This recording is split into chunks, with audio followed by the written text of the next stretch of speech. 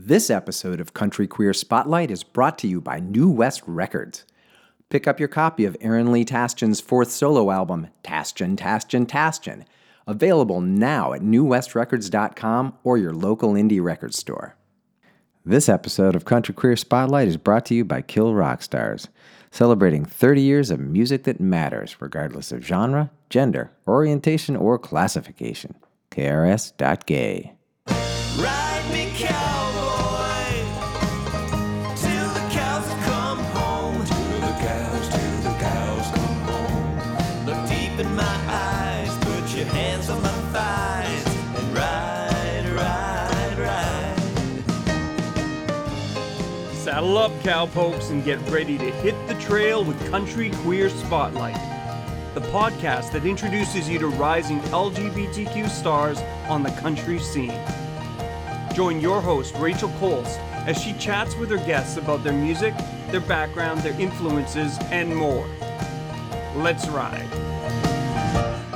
Ride me, cowboy, till the cows come home. Till the cows come home.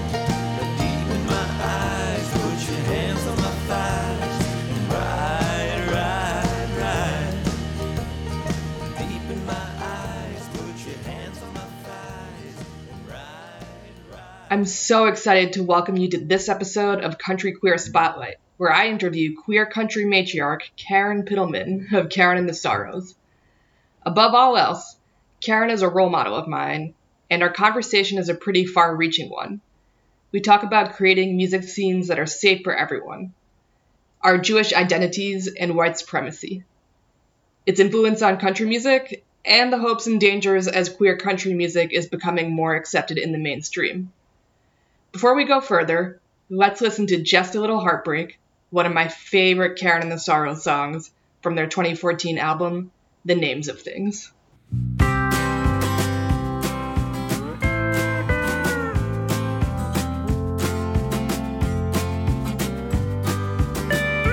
My old friend, forgive me if I cross the line. If it's not for me to say, 'cause I fear we might be running out of time. And I'd rather risk you hating me if it might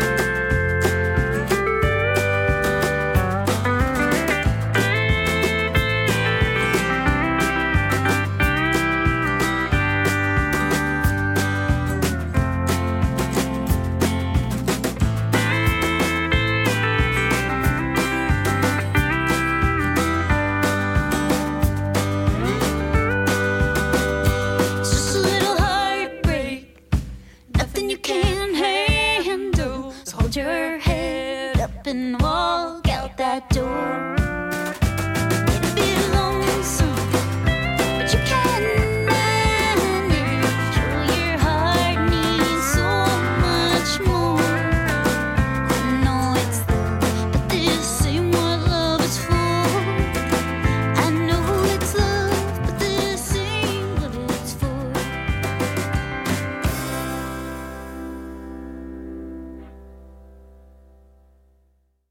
Welcome to Country Queer Spotlight, or maybe I should say welcome back, Karen. of Karen and the Sorrows. We recorded an interview last week, and it was such a great conversation.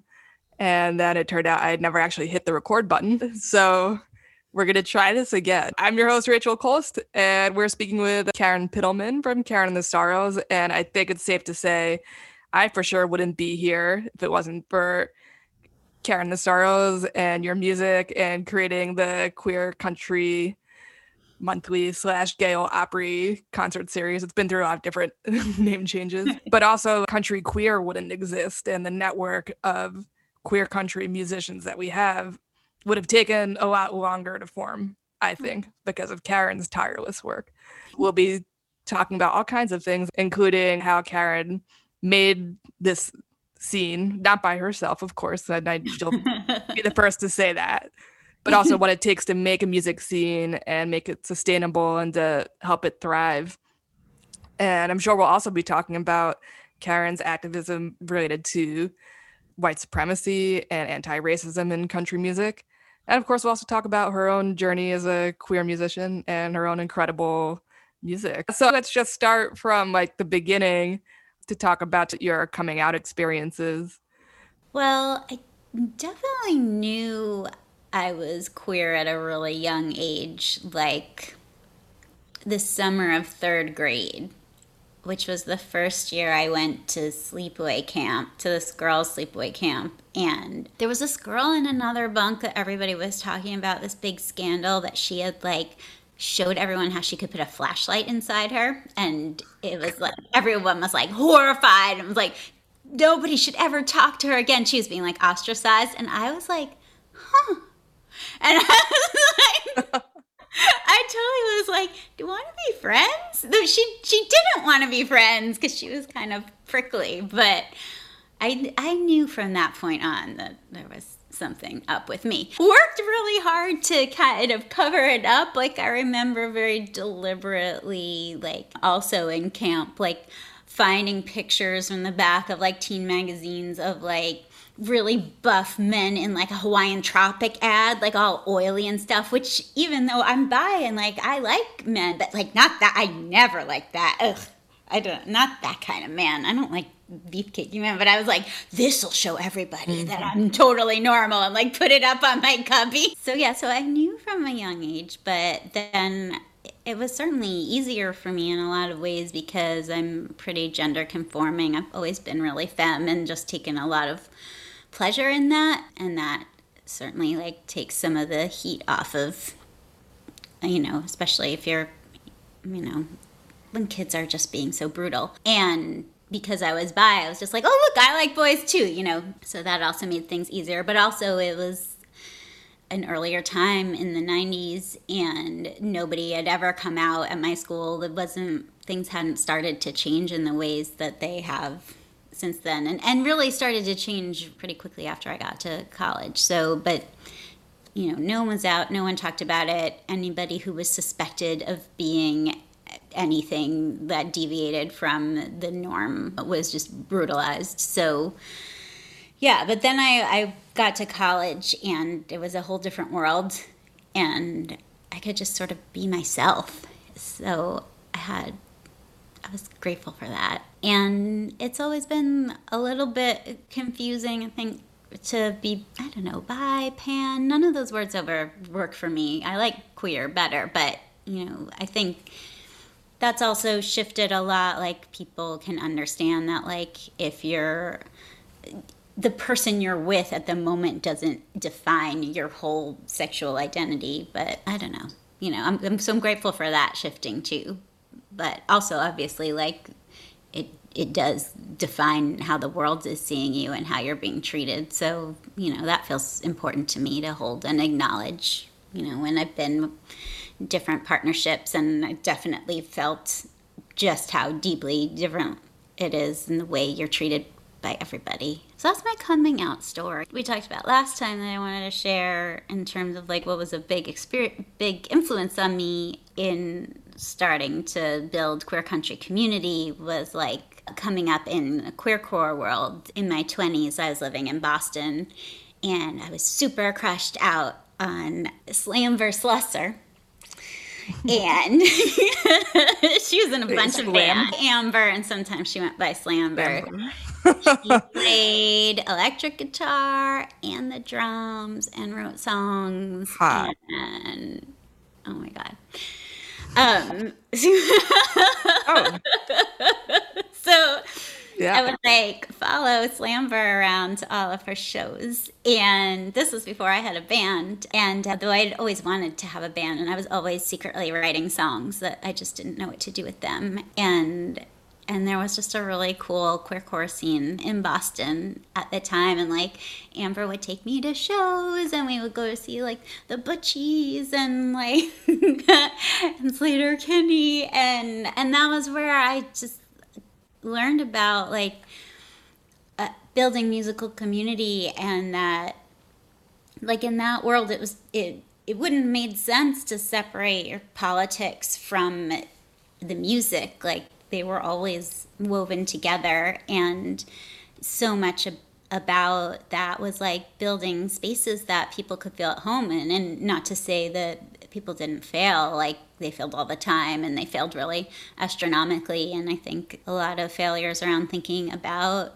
racism, a lot of failures in thinking about transphobia, but at the same time, like people were grappling with that. It was a given that conversation was happening, as opposed to any other music spaces or other music communities where those conversations, no one was having them. That wasn't even at issue. And so that's sort of the musical community I came up in. And then when I started making country music, I just felt lonesome for that. I just missed being in queer community. I missed making music in a space, and listening to music in a space where we were bringing our whole selves, and where we were trying to create a space that felt like home and felt welcoming. And so, I learned the DIY lesson I think, where it's just like, well, if there's something you need that doesn't exist, you have to make it. And so I was like, oh, well, fuck, I guess. I guess we better get to work, Yeah, I mean, something that was really interesting from what we talked last week was a phrase you kept saying. I don't think you realized you said it several times, was that you kind of have to keep failing and failing until you get better at it, right? And that isn't just in terms of like remembering to hit the record on your Zoom and making that a muscle memory, but also like you're gonna make mistakes. And I think for a lot of us, human nature would be, oh, well, I made a mistake, this space wasn't safe enough. And then you kind of like might want to shrink away or feel ashamed. But I think, as you were describing the queercore scene in Boston, but then nothing gets done that way. So I think you have to acknowledge that there's always going to be some failure, but that then you work to prevent that failure in the future. Yeah, I mean, certainly, like when you look at like what are the characteristics of white supremacy, right? Number one is often perfectionism, and I think that stops a lot of us from creating the kind of spaces we need and creating the community we need, because of course, like, nobody wants to fail. I don't want to fail either. It feels terrible, and nothing feels worse than realizing that you fucked up and like somebody felt bad or got hurt. I mean, that's the last thing you ever want. But if you give up, you can't learn from that, and the only way we're getting anywhere is by learning and working together and being open enough to hear it when we fuck up, So yeah, I feel like if there's anything I've been learning and getting, as I get older, I think it's that, just getting better at failing and and being willing to, just being able to hold that space and to hear things that are hard or feel bad or that you really don't want to hear, and listen and do your best to pick yourself back up and try again and not take it too personally, which is hard to do. Yeah. We're only human. Before we get further into that discussion around anti-racist activism and how that influences your music, let's listen to some music. So Hey. I was wondering, do you feel like there's a specific Butchies song that you think could really exemplify, one that you really feel attached to, at least in your moment, that we could listen to? And then I was thinking we could pair it with Ocean-Born Mary so that we could sort of hear some of your earlier recorded country music and kind of see how they line up or don't. It's funny, okay. right? Because the truth is, that music didn't mean the most to me. Yeah. I mean, no disrespect to... the main thing I took away from the Butchies is where they would wear, the UPS brown jumpsuit uniforms, which were just really hot. And and the way they started their own music label, and all of these, these very intentional ways of building community outside of the music industry. That influenced me so much more than the songs. And it's the songs that have influenced me. So much of them are not the model that I believe in. I don't feel like Neil Young has built any sort of model that I believe in. But he's probably, one of the bigger influences on my music. So it's just so interesting when you ask me that, because I was like, wow, who has influenced the way I try to be a musician and the way I try to be in community is so different than who has influenced the sounds I want to hear. We both love the Drive-By Truckers.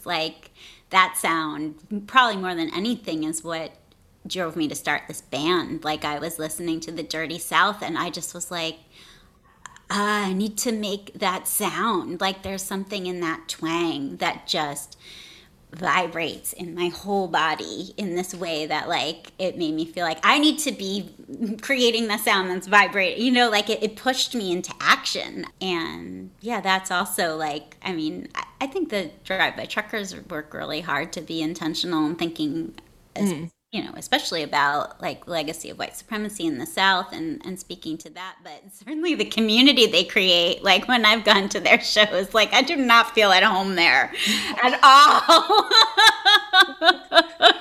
Just to compare and contrast, let's listen to the Drive-By Truckers, Where the Devil Don't Stay, off of the Dirty South. Then All the Oceans from Karen and the Sorrows' first EP, Ocean-Born Mary.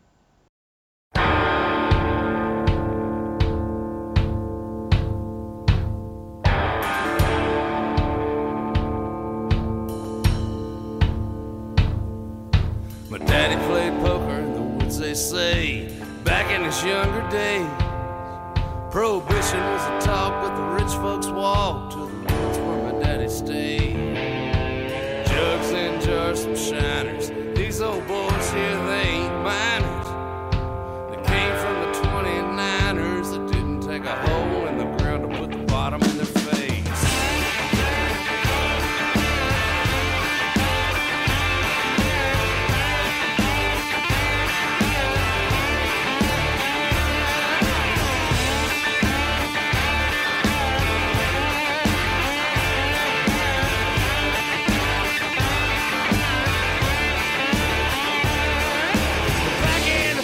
When the Dust Bowl dried in the woods of Alabama, didn't see no light. My daddy played poker by a hardwood fire, squeezing all his luck from a hot copper wire. Scrap like a wildcat, fights to the end. Trap a wildcat and take his skin. Deal from the bottom, put the ace in the hole. One hand on the jug, but you never do know.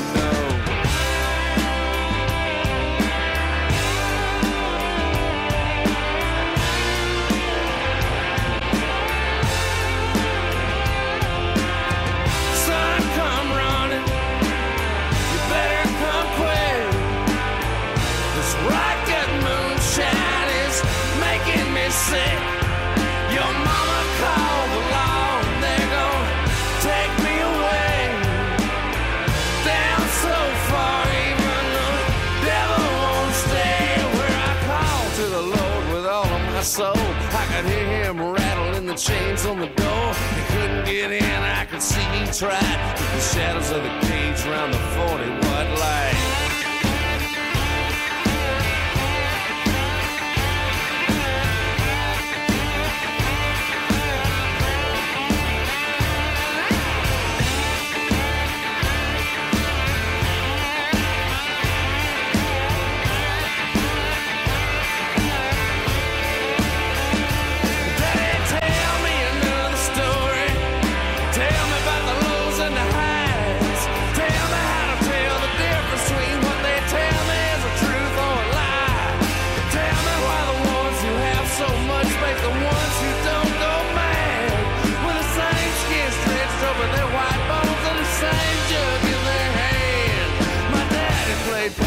Stump in the woods, back when the world was gray. Before black and white, when it shows up sides and gave a little bit of both away. The only blood that's any cleaner is the blood that's blue or greener. Without either, you just get meaner, and the blood you gave gives you away.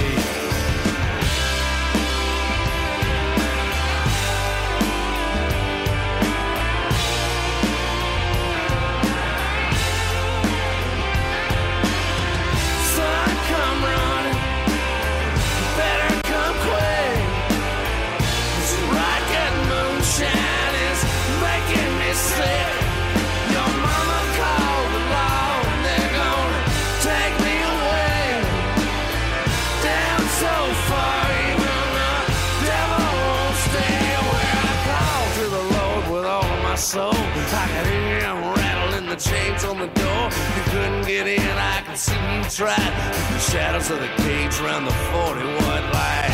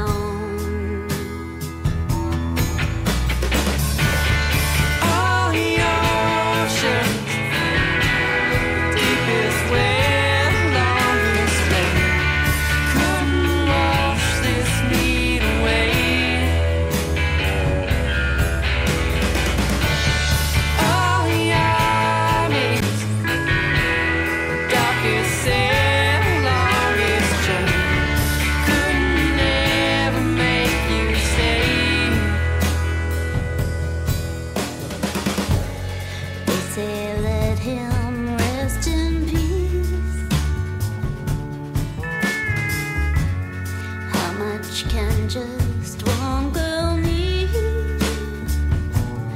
I don't care how long you stay. If you're only gonna leave, All the oceans, deepest well, longest train, couldn't wash this need away. All the armies, darkest sail, longest chain, couldn't ever make you stay.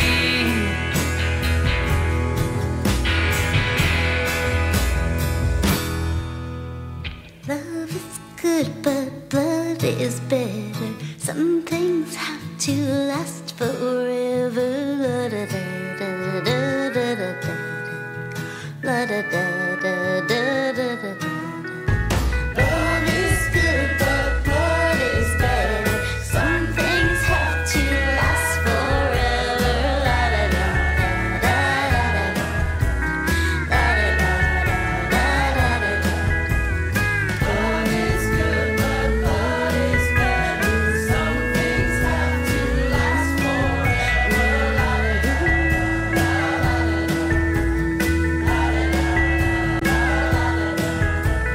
Love is good, but blood is better. Some things have to last forever.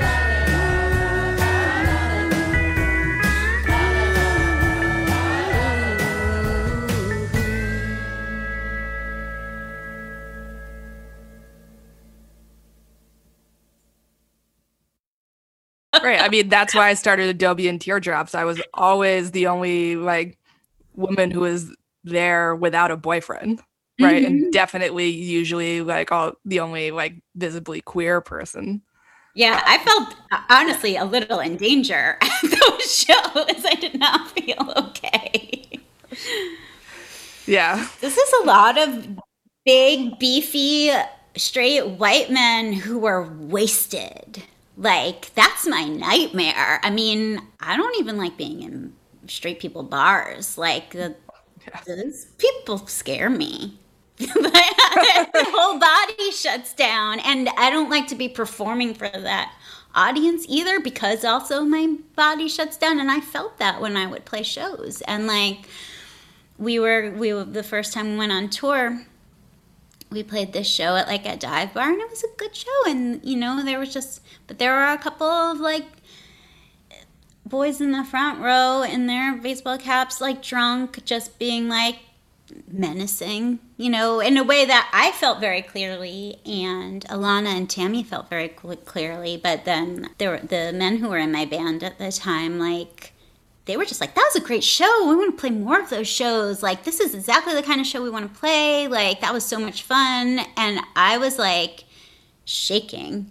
And Alana and Tammy were like, I don't like it here at all. Let's leave. And it was in that moment where I was just like, oh, I had put on the first Gale Opry, but I didn't really know what was next. But in that moment, I was like, oh, I need this space so desperately just so that I can perform in a place that like I can, like, so I can just perform well too, you know, right? Like, Yeah. I mean, so you literally like carved out your own space.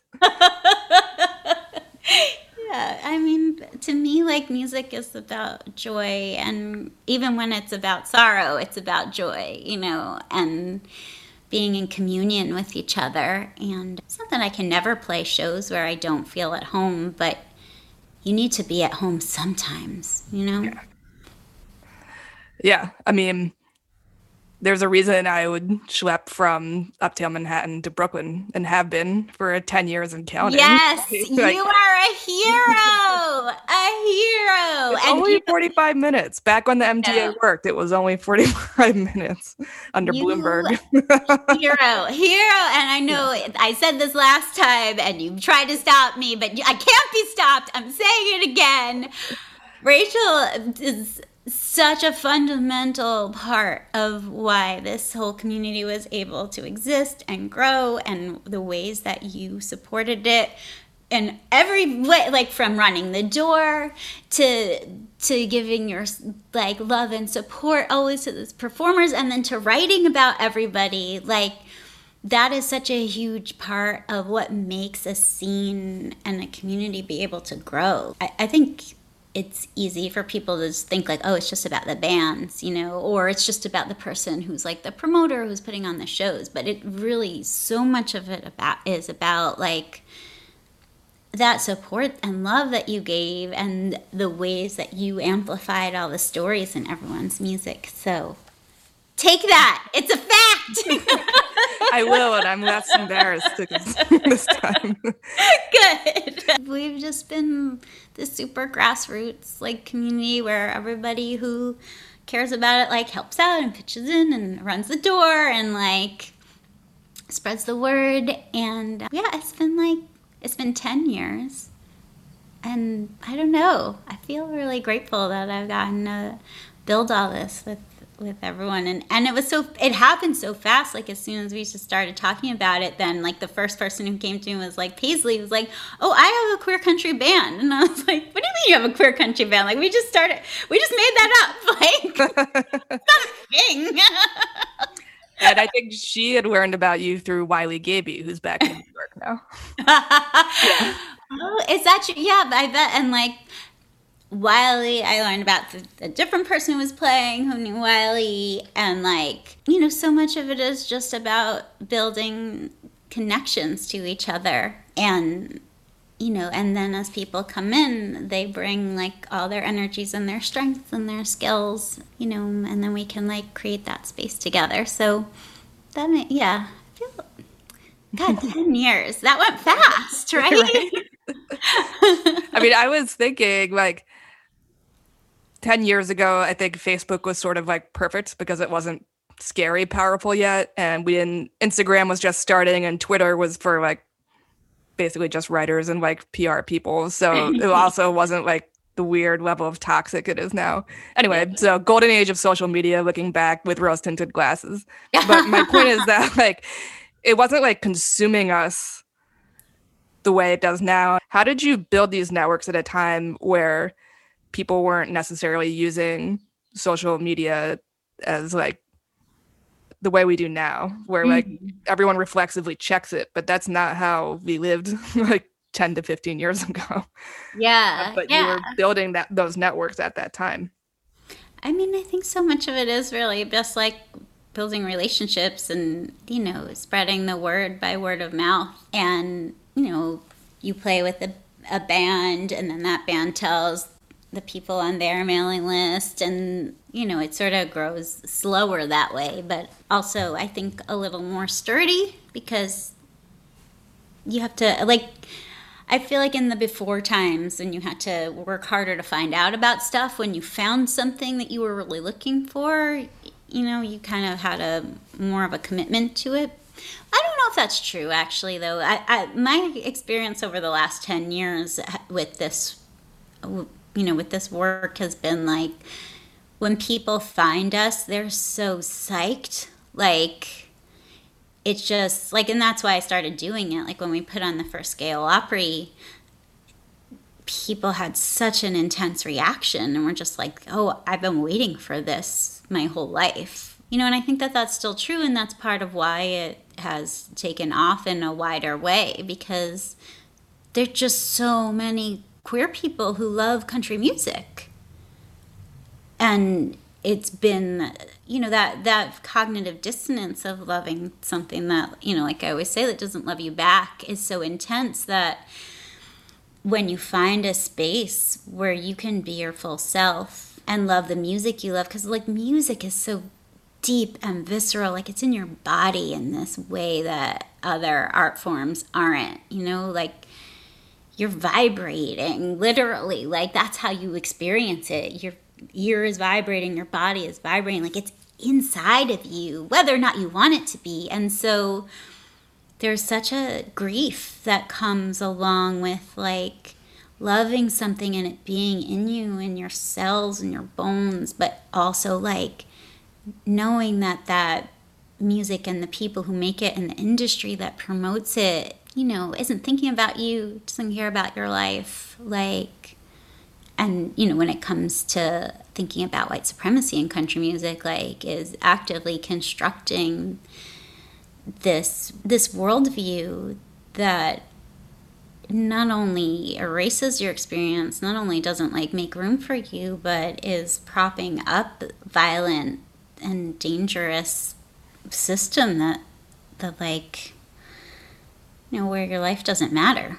I mean, that's, you know, and I don't think that's what the truth of the music is. I think that's why we love the music. We feel our own truths inside of the music. But so whether you find us from social media or word of mouth, or like however people have come to these spaces, like that feeling of realizing like, oh, I can make the music I want to make. I can listen to the music that I love, and I am with people who believe my life is sacred, you know, and who are going to have my back and fight for me. Like, you know, I think there's something really transformative about that when we do it right. Not to say that we always do it right, you know, but when we do it right and when we together create that communion with each other, that has real power, you know. Yeah, something you said in take one of this interview was like making a place that isn't palatable to like Music Row, and making something that's kind of like safe from capitalism, because it's not something that like you want to market. And, you know, I guess that could lead us into like, we're seeing a lot of money being thrown at queer country music right now. So, you know, last time we spoke, we talked about like, you know, Apple Music has Proud Radio, it's a whole podcast. Spotify has playlists out the wazoo, especially for folk and country music. You know, queer country,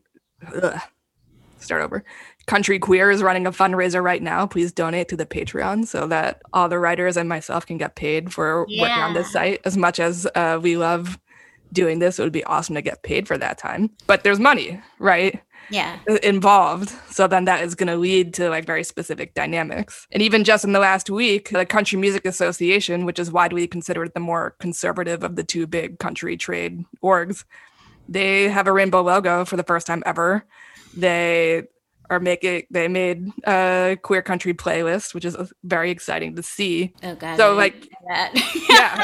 And I was like, wait, that happened? And also, like, oh my God, is that important? We've got a Amethyst and a number of other like queer Black women leading awards nominations at the Americana Music Awards, which also has its own checkered past with diversity, as much as Americana likes to cast itself as being more liberal. How do you see like the evolution between like, you know, having like this monthly concert in a very tiny bar in Brooklyn, and eventually to Littlefield, but then back to Brandon, where we are now? Not that this matters, but there's like big festivals, and that's the Opry. And then there was the monthly. Oh, thanks. Smaller. But then I just switched it to quarterly because monthly was too hard to keep going. But so the like Queer Country Quarterly would have like about 50 people at it, and Littlefield and like the other venues when we put on the Opry's, like the most we probably ever had was like 300 people, between 200 and 300. So, you know, all that to say, this is small potatoes compared to like the numbers that the industry is interested in. And I certainly like never set out to say like, let's make something unpalatable to the masses. I more set out to say like, let's make something that's true to us, you know, and let me make music that's true to me. And I'm certainly, though, not interested in respectability politics, you know, or,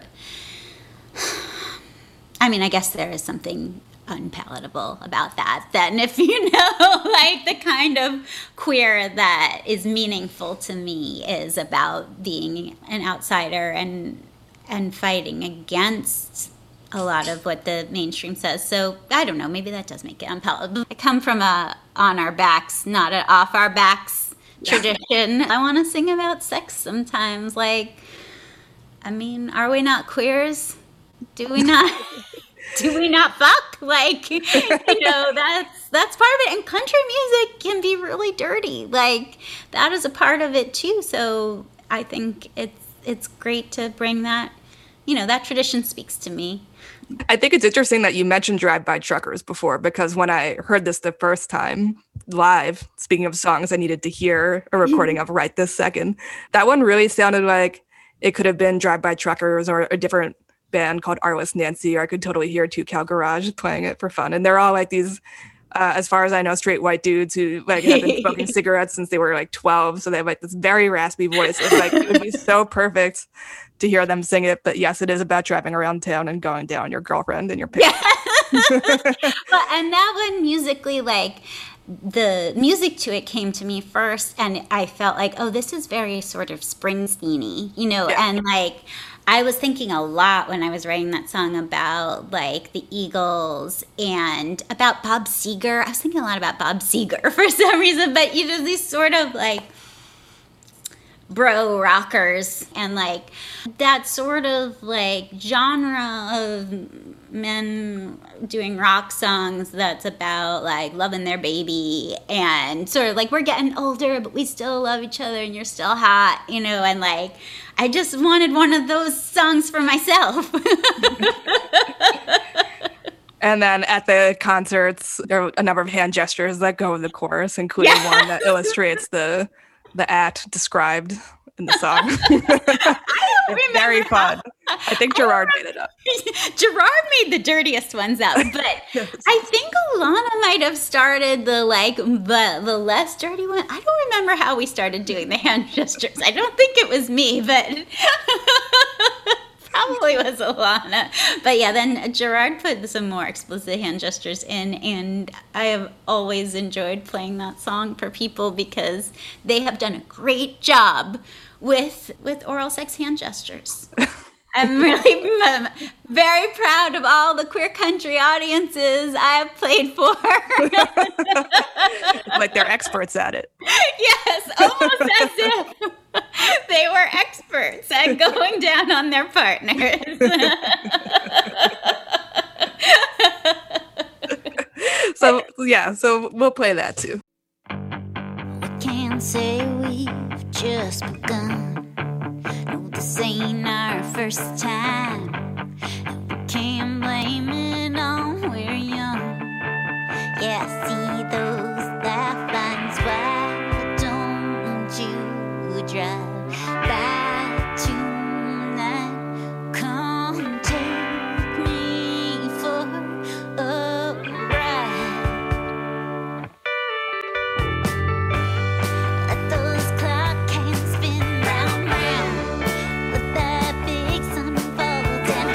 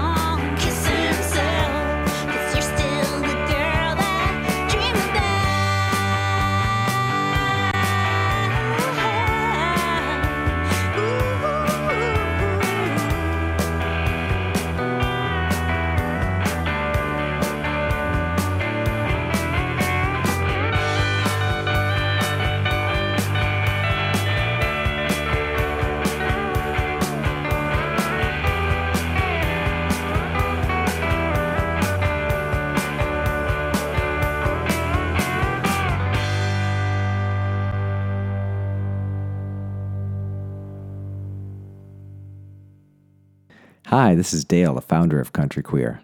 I think we've done a pretty good job so far of creating a space for queer voices in country and Americana, but we've done it mostly with volunteer labor, and that's just not sustainable. Become a member of Country Queer today and help us take our mission to the next level. Go to countryqueer.com/membership to find out how. Thank you. This episode of Country Queer Spotlight is brought to you by New West Records. Aaron Lee Tasjan's fourth solo album, Tasjan, pushes the boundaries of taste and imagination to new heights, unrestrained by genre or subject matter. Available now at newwestrecords.com or your favorite local indie record store. This episode of Country Queer Spotlight is brought to you by Kill Rockstars, celebrating 30 years of music that matters regardless of genre, gender, orientation, or classification.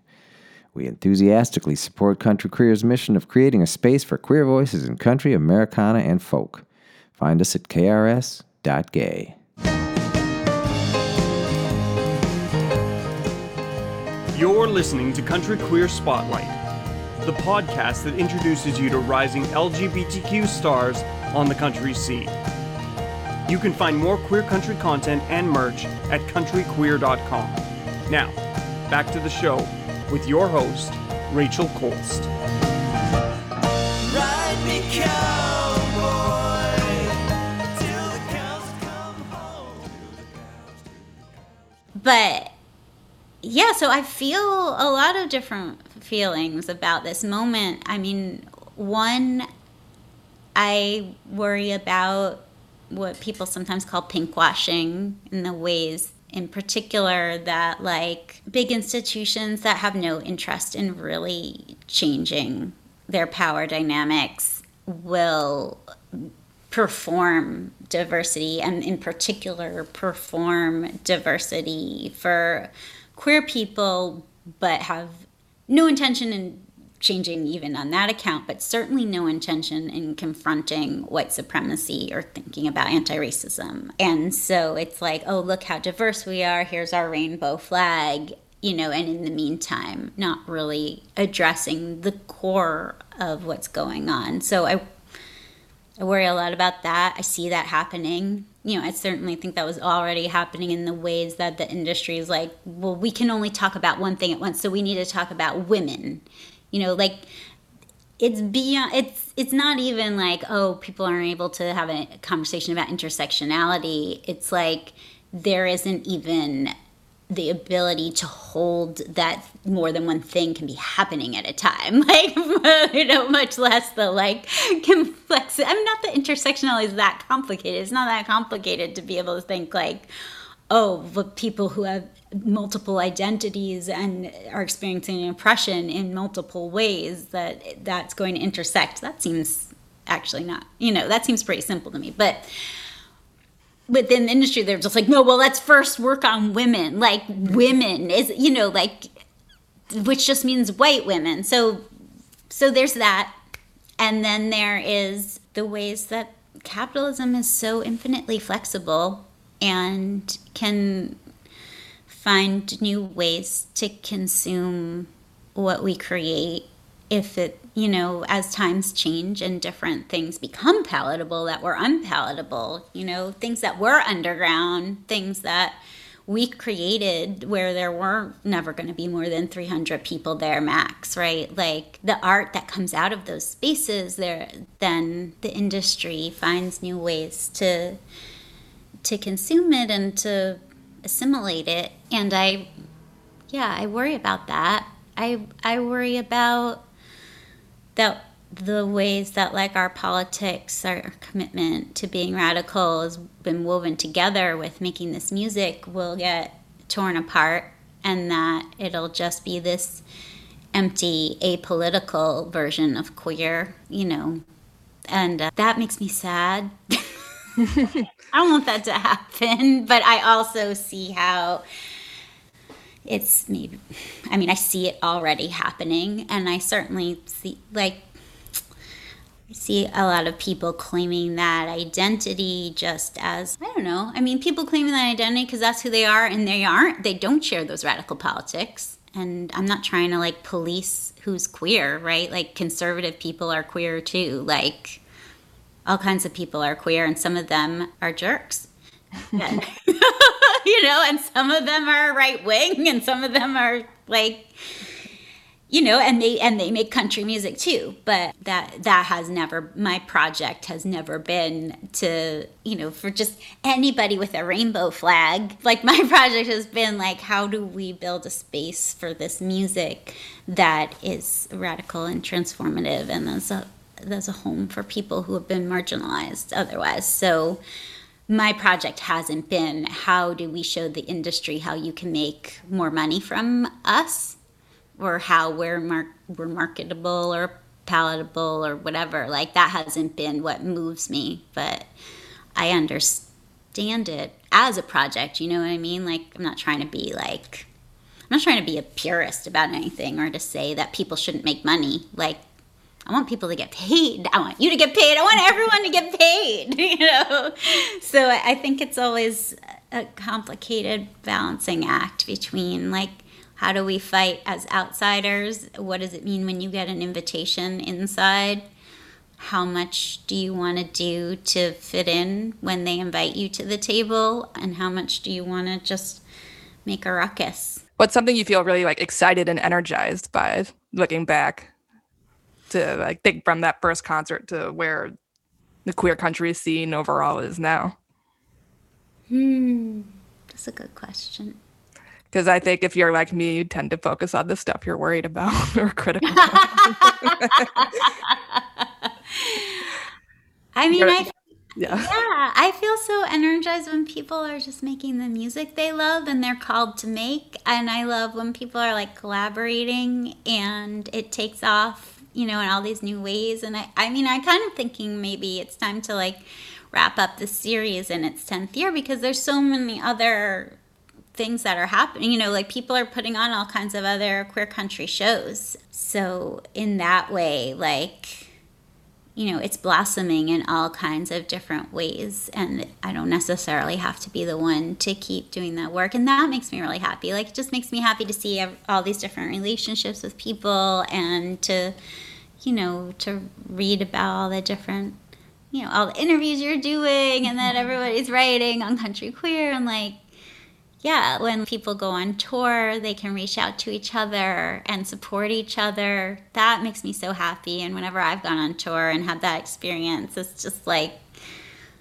it's the best, when you're, like, in a new city and you haven't been there before, but, like, there's this other queer band who are, like, your friends who help you make it happen. Like, that's the kind of, like, world of music community that I really believe in. I don't believe in the industry at all. I think that's part of it too. I think if you're coming from a place where you not necessarily believe in the industry, but you want to be a part of it or figure out a way to make it work, or at least build a bridge to it, that is a very different vantage point than, like, my vantage point, which is just like, none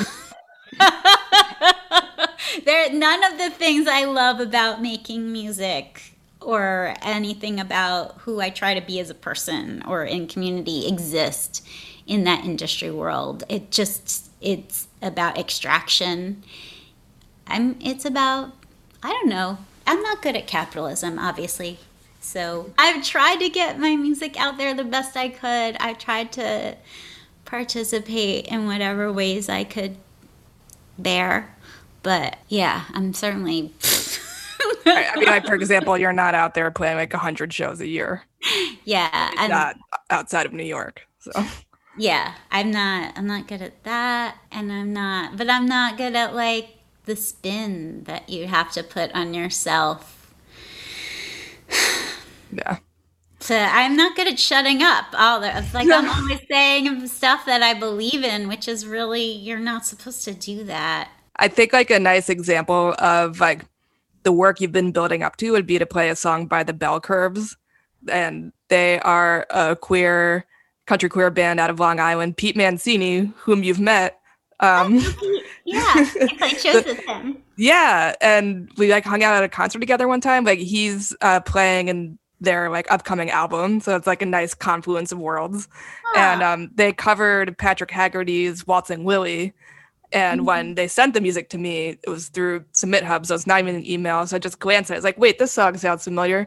Oh, and they cited Karen and the Sorrows as one of their influences. So like, it's sort of like the people who know. And I think that's something I was really happy and like proud. I don't know why I felt proud. I was proud of you, I guess. You should feel proud. You're a part of it. You're part of this circle of life. Exactly. Yeah. So now we have like, I guess you can say in music, like every 10 years is sort of like another generation of musicians. So now we've got like this new generation of like, queer country musicians. So take a second to listen to that.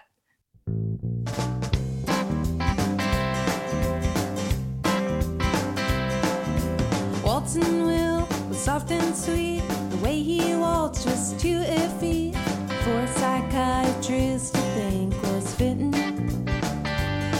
So they said, hey son, we think we should take you a slug of raw manhood. The state hospital's just a place to get one. Now they call him a queer sickie. They hurt him to group therapy.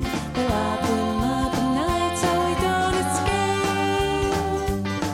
And if they hear any gay talk, a sizzle of electroshock keeps his fantasies in fascist shape.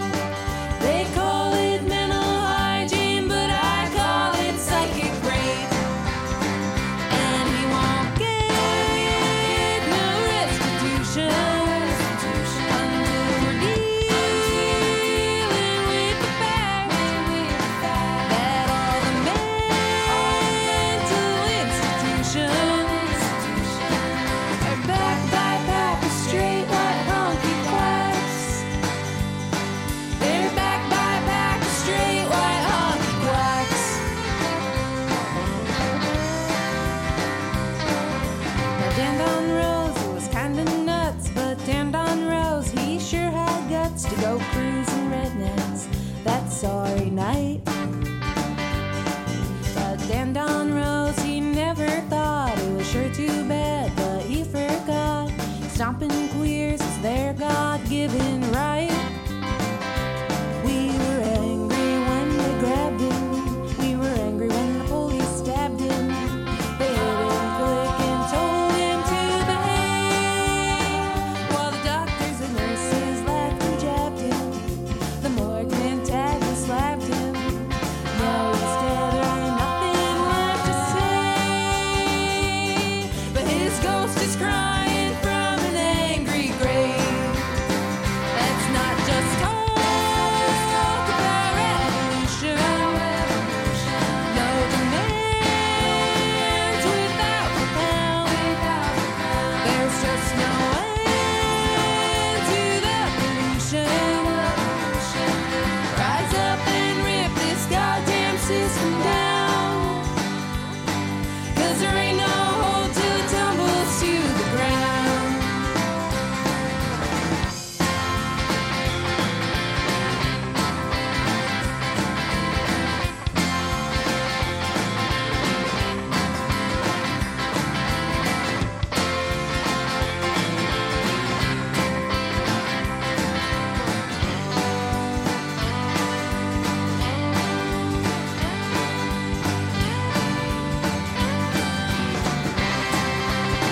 That's not just talk about revolution. No demands without the pound.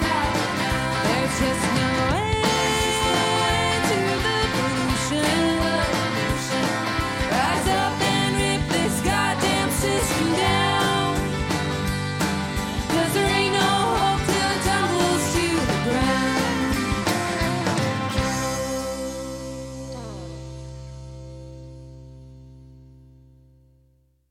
After Charlottesville, I just was feeling like I really wish that there was an organized response in country music, like an organized anti-racist response. And I was just so deeply feeling the lack of that. And a lot of journalists were pointing out how, while artists in almost every other field were speaking out against what was going on, like the silence in country music was pretty intense. So that was really on my mind. And also it was it was really on my mind, how could we be doing a better job just within the like queer country spaces we were trying to create, to be thinking about white supremacy and the country music's history, so I was trying to like create some spaces for that, and I put on this show called Another Country that was like a day-long festival. People of color musicians who are queer and trans, who are just thinking about their relationship with country music sort of from different vantage points, whether they were making something that they thought of as country or were just like interested in their relationship with it. And so that was sort of like my first attempt to have some of those conversations. But then I realized if we were going to be trying to organize sort of more intentionally, we needed to have just what I have is like, well, I better like write a one-pager or something that just kind of lays out what does it mean to talk about the relationship between country music and white supremacy. And that the process of trying to write that one page kind of turned into this like 50-page essay, and just trying to hold all the complexity of it, and also the ways that like a lot of the times when people want to have that conversation, instead they end up falling back on these very classist tropes, and that actually do us a lot of harm if our intention is to dismantle these systems, because they don't identify where the real power lies, and sort of distract us with these stereotypes of poor white Southern people from looking at the rich white people who are really holding the power and keeping these institutions in place. So to kind of unpack some of that and then look at the legacy of country music and its relationship to the right, starting with Nixon, and to look at the ways it produces this kind of nostalgia about white America that just completely erases the history and the present tense of. And then I was trying to use that then as a base to start bringing people together in hopes of just like sort of forming a loose coalition of people as other organizations would start to bubble up and form. That was my hope. So I put together a couple of meetings. That first one was at Americana Fest, and then I did another couple of Zooms, and been building a mailing list over the last couple of years, and I would like get names from people at all my shows. So it's about like a mailing list of about 200 people at this point. The first project we took on was doing this Change Country Pledge, which is asking people who have industry access, whether as musicians or industry professionals in country music, Americana, or roots music, to pledge that access to help build new networks for BIPOC musicians and industry professionals. Because so much of the ways that white supremacy plays out within these industries are through these informal networks of like how people get jobs, how people get gigs, like, and who they know and who they lift up is often like these all white networks. And so what we're trying to do is build new networks and ask people to pledge their services, like just to be really concrete, like if you're an engineer, you pledge engineering hours and you're giving people free engineering time, or free PR time, or, playing on people's album as a studio musician. So you're, using your access and your professional skills to help shift some of the resources that ordinarily really mostly go only to white people, and in that way, like, lift up and amplify the music of Black and Indigenous and people of color musicians and people who want to be working in the industry too, because it's not just about musicians, it's about everybody, as like Frankie Staten said, like, back in, like, I don't even know how many years ago, in the 80s, whatever year we're in now, right? But she was talking about, back then, she was talking about, like, look, like, it's not just about who's on the stage. It's about, like, who's running the lights, who's engineering it, who is, who's the tour manager, like, because it's, this whole industry, and it's been, access to it has been blocked off on every level. So we've been working on that. You can take the pledge at changecountrymusic.com. And if you are a BIPOC musician or industry professional and you want to check out some of the resources and connections that we've been building at this point, about 70 people have taken the pledge. You can also go to changecountrymusic.com and register on the database there, and then you can look through all the pledges that people have made. And also Holly from Black Opry is here to help you like sort through all the stuff, because I know it can be like really intimidating just because somebody says they're pledging like, you know, some hours of PR time. You might not necessarily be like, should I reach out to this person? So Holly is excited to kind of like help you look through all that and come up with a strategic plan for what your next steps are. So, and we're going to put on a Zoom in July with some like tips on how to pitch journalists and more about those resources too. I think it's going to be July 21st. So that's coming too. And working together with Country Soul Songbook, which everybody should check out, countrysoulsongbook.com. I'm putting on stuff with them, and, you know, just building a different space for us to be creating this music with each other, and also to be supporting and lifting each other up as people venture into the industry, you know, and follow what they're called to follow, but so that you can have a home base outside of that, you know, if that's what you need, if you need that kind of support and care and networks and resources. And also if you want to just be creating music outside of that world of the industry, you know, and building a new vision of country music that is different from that, we're working on that too. Yeah, I mean, I think this is a good point to listen to a song where you address white supremacy and how it's impacted your life. Price of the Ticket, which is from The Narrow Place. So that was from 2017. And I think after we listen to it, I think we both have a lot to say about it. So Yeah. we'll just hit play for right now.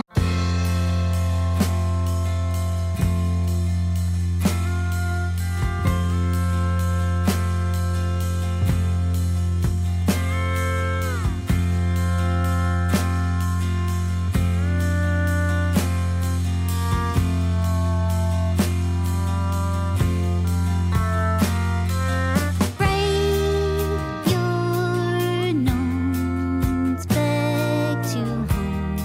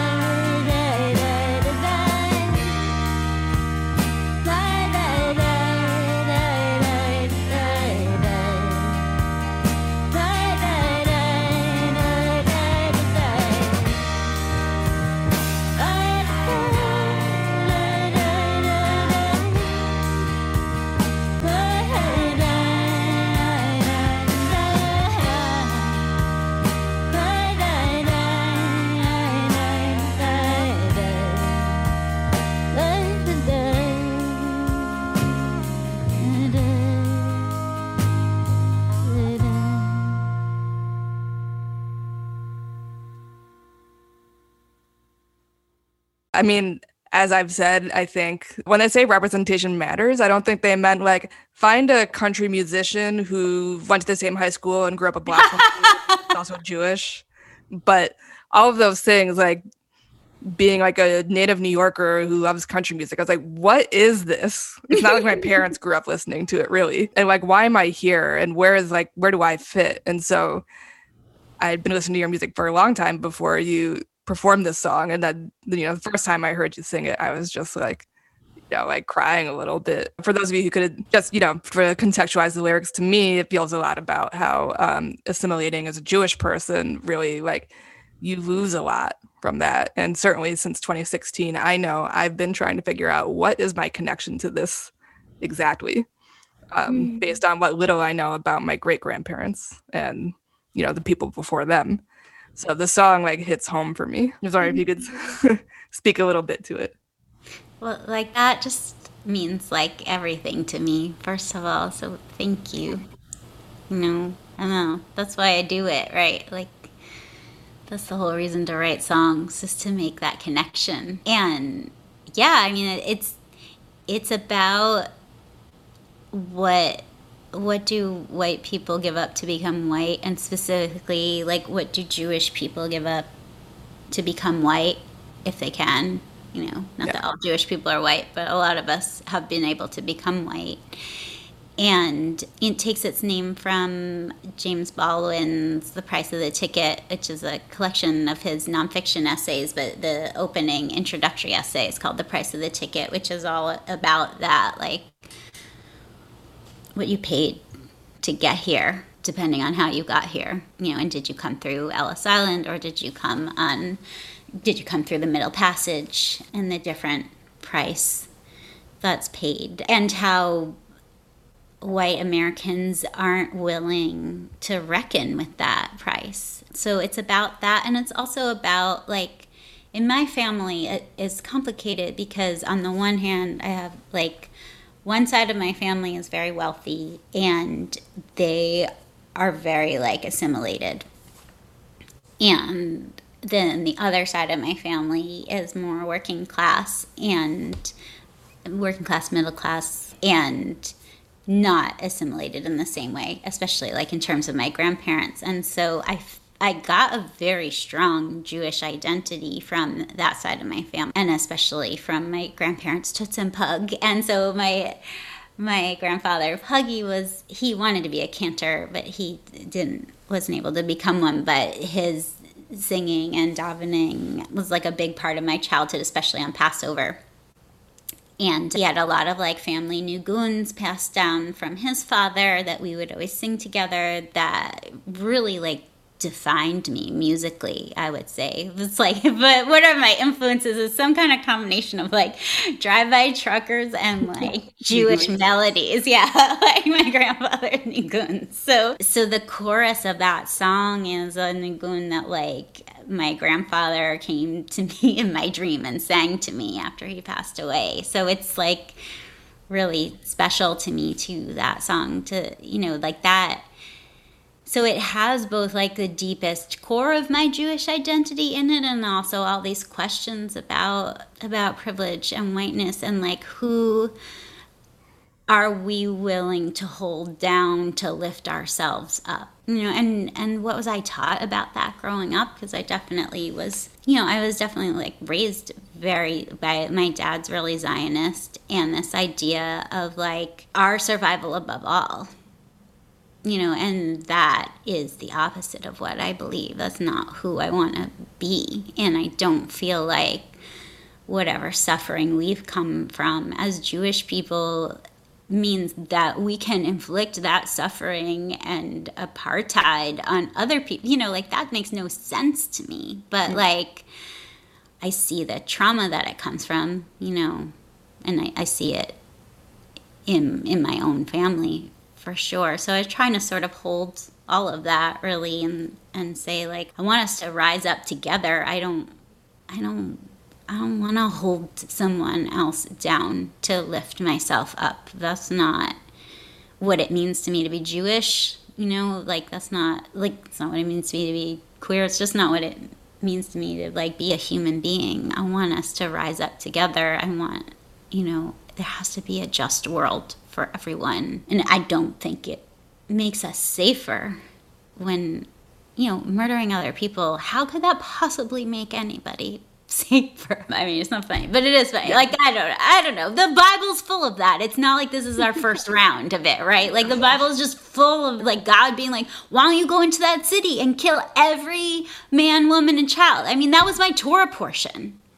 Like, that was my Torah portion. That is not what it means to me to be Jewish either. How can that ever be okay? How can that be any sort of idea of what is, like, sacred, but so to me the like sacredness is in those melodies. Like, I feel that sacredness when I sing my grandfather's melodies. I feel that sacredness when I make matzo balls the way that my grandma Toots taught me to make. Like, I feel that sacredness when I read like some of the prophets, the sections, like the justice roll down like waters. Like, those parts have always really spoken to me. Like, there is this fierce voice in a lot of Jewish literature, from the Bible on, that is crying out for justice. And so that moves me, but not any nationalism and Zionism and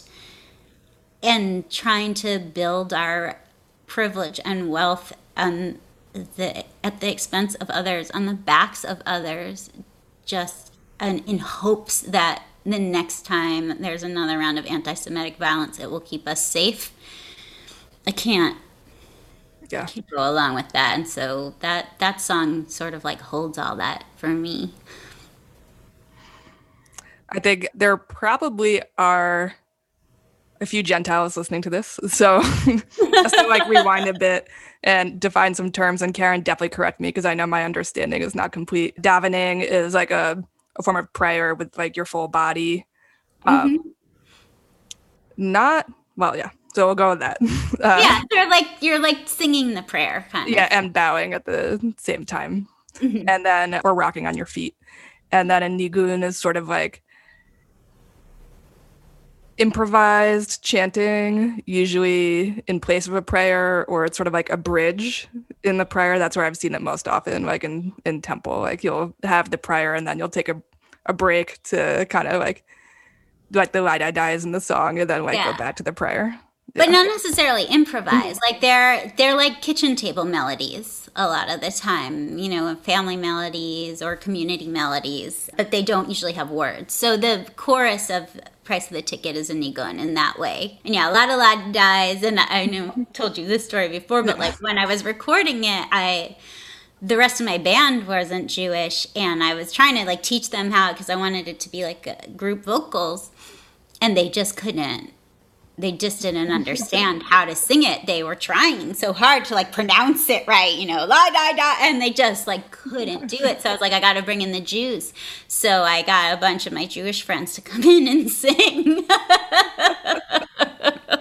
And that's who's singing on the album. And they immediately understood, because they were used to singing in that way. And it was funny though, because up until that moment, it had been such a deep part of my childhood. It didn't occur to me that other people didn't know how to sing that way. We've been talking about a lot of very like serious and like overarching themes in your music and in your work. So I thought we would end on like taking a step back from the politics. Not that there's anything wrong with it, but there's more to you than that. I've also noticed like this gothic streak in your work. So like Karen the Sorrow's very first EP was about a ghost story, a concept album of a ghost story from New Hampshire where Alana, the original steel guitar player, was from. So, but that's all throughout your work, throughout all of your EPs and albums. I was wondering, where does that fit in with everything else? Yeah, I love that question. I think I've just always been pretty gothy, and I love like gothy music. I love PJ Harvey. I love Stevie Nicks. One of my greatest, happiest moments, honestly, has been like that I got to play at Night of 1,000 Stevies, and to do like some country versions of like Dreams and Sarah, and so that was like that was a special dream come true for me. So that's always run really deep in me, and I think that the ways that music can take us to those scary places feels important to me. You know, places that otherwise you might not go, and that EP Oceanborn Mary was really me saying, like, I had just ended this very long-term relationship, and I was trying so hard to like be compassionate and open and loving and forgiving and just, you know, and let things go and rebuild my life. And I was, honestly, I think I was doing a pretty good job of it. But when Alana told me that ghost story about Oceanborn Mary, I was like, what would it be like to just go the other fucking direction and just like be like this person? So that's like a place I've always been interested in going to with my music, and also like Why Won't You Come Back to Me is the same place. So sort of like in a lot of ways, like you know, just wanting to summon all of the forces of heaven and hell to bring somebody back, even though in real life, I would not do that. But yeah, you could like kind of dress up in like this safe Yes. music mix for like 3 minutes. Yeah, and I mean, I think we do like music. Music is a spell. I really believe that. Like, I just think music has this power that we need. Like, our bodies need it, our spirits need it. And that's why it's so important to me to like make sure that people like what you can make the music you're called to make, and you can listen to the music that calls to you, you know, because we need it. So, you know, and sometimes the spell that you need is some of the dark arts, like. I always like to ask this at the end. Is there like a queer country artist you'd like to shout out? Yes, well, I wanted to shout out Delilah Black's new song, Accountability, which is so good, and she played it on when we just had the last Queer Country Quarterly. 'Cause that has been the one silver lining of everything being online, is I've been able to have Queer Country Quarterlies with people everywhere. Like, that was my first international one. You know, she's in London. It was so exciting. So she played this great song that was stuck in my head, and I was so excited that she just put it out as a single so I could listen to it, because there's nothing worse than when somebody plays a song that you love and you don't have a recording of it. It's torture. Yeah. Lily Lewis also just put out recently this EP, and her song My American Heart was another one. She played that also on the Queer Country Quarterly, and I was similarly tortured. I just fucking love that song, and I was like, if you don't record this, I'm gonna die. So I know that feeling. Yeah. Yeah, right? It's hard. It is hard, which is another reason why it's so important that we make sure like that resources are flowing to all of these amazing artists so that they can get their music out there, so that all of us who love their music don't die. Because we're longing to hear their songs, and because I know you're like this kind of person too. When you hear a song you love, you just want to listen to it over and over and over and over and over and over and over and over again. So I need a good recording that'll hold up. Yeah. Yeah, so I say, what the hell? Let's listen to both Accountability by Delilah Black and Lily Lewis's My American Heart. Yay! And I know that Delilah got a rainy day fund grant to record this. I think Lily might have also got Lily. I think Lily just got one too. So shout out to Rainy Day Fund. Like, and we just need to amplify that by a lot. Like, send your pennies in, whatever pennies you have. You know what I mean? Like, if you have stuff you can pledge, please take the Change Country pledge. If you have pennies you can send, please send them. And if you have more than pennies, if you're somebody like me who comes from a lot of privilege and who's been able to, like, use that to make your music, you know, whether it's been just to have the time to create things or to pay for recording stuff, like, hey, that's a great, like, no disrespect, but also then, like, think about sending some of that cash to people who haven't had that access, because we need their songs. After we listen to their music, we'll close out the podcast with Why Won't You Come Back to Me from Guaranteed Broken Heart, your most recent album. I don't think Thank You can come close to everything you've done for me spiritually and emotionally. So I guess Thank You is the best we got. Thank you. Have you no shame? You know you should when you recall all the things you say. When you recall all the things you do, who gets the blame? It's always the same. Have you no shame? I know you do when thinking of all the measures that you took to be absolved. Who was at fault? Everyone but you. It's never you. You blame your mom, your dad, the childhood you never had, your friends, your fears, your thoughts. It's all the heartbreak to blame everyone but you. It's never you. What do you think about? What do you figure out as you wonder how this came to be? Do you ponder when you wonder before you fall gently to sleep? And in the night, do you awake because your mind is all aflutter with all these things? Does accountability come one day to everyone but you? Everyone but you. You blame your mom, your dad, the childhood you never had, your friends, your education.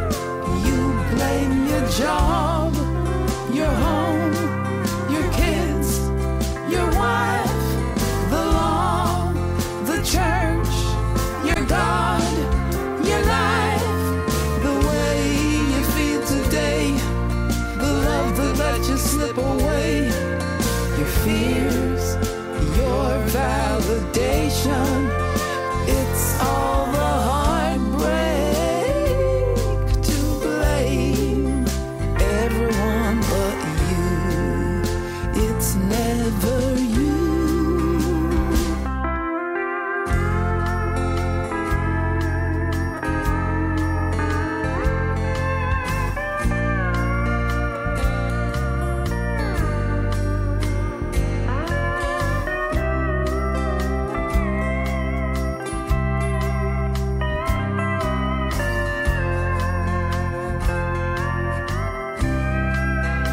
You blame your mom, your dad, the childhood you never had, your friends, your education.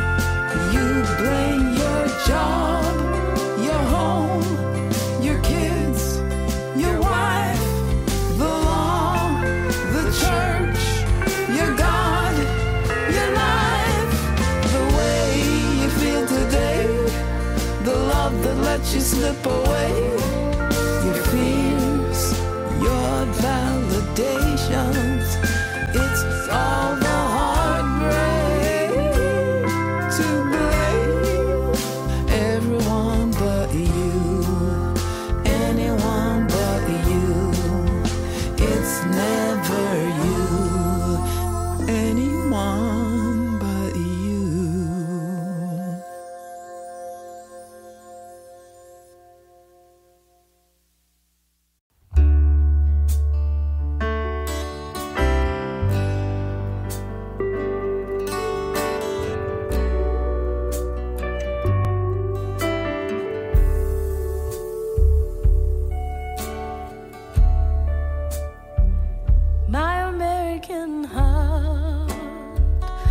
Want your baby to be born healthy. Want your son to make it home from the war, fully able to rejoin his people. My American heart, want your job to help you feed your family. Hopes to let you build a home that houses generations of joy. My American heart knows you're more than just a labor body. Whose if your able body ever falters, your wellness won't have much in the way. I hope your children and grandchildren become curious and kind. But above all, I wish them safety from without and within. My American heart wishes safety for my own family too. Don't wanna have to keep them safe from you, but nevertheless, here we are in a difficult conversation, one that just might go on for years. But in this difficult conversation, I want you to know I can hear you, know I can see you, say you know I still pray for you. My American heart.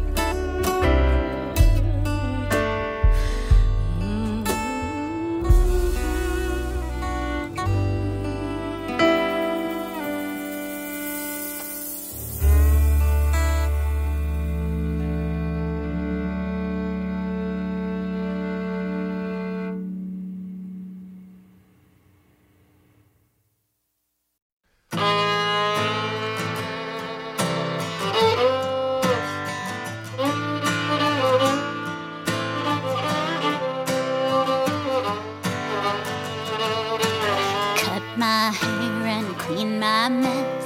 Why won't you come back to me? Put on my best party dress. Why won't you? Say my prayers down on my knees. Why won't you come back to me? Be a good girl, pretty please. Why won't you? Oh, my darling, what else can I do? Drain the ocean for just one drop from you. Oh, my darling, I'm undone.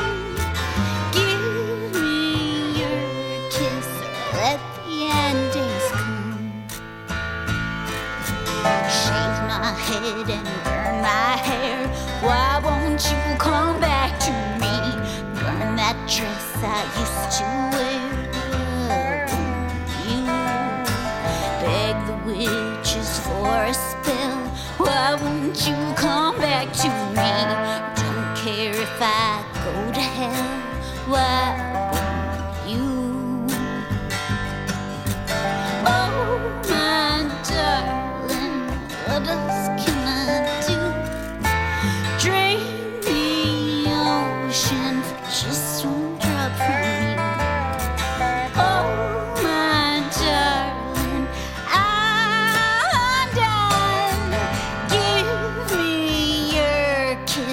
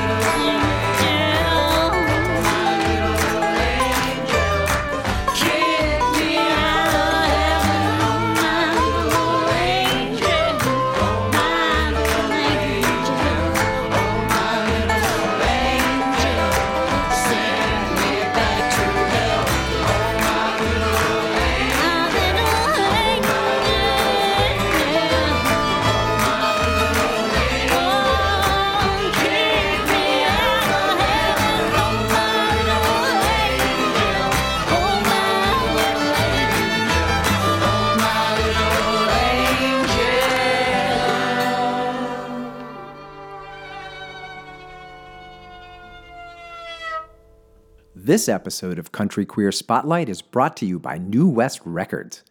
Pick up your copy of Aaron Lee Tasjan's fourth solo album, Tasjan, Tasjan, Tasjan, available now at newwestrecords.com or your local indie record store.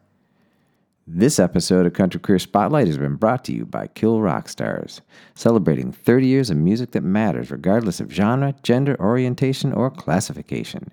KRS.gay.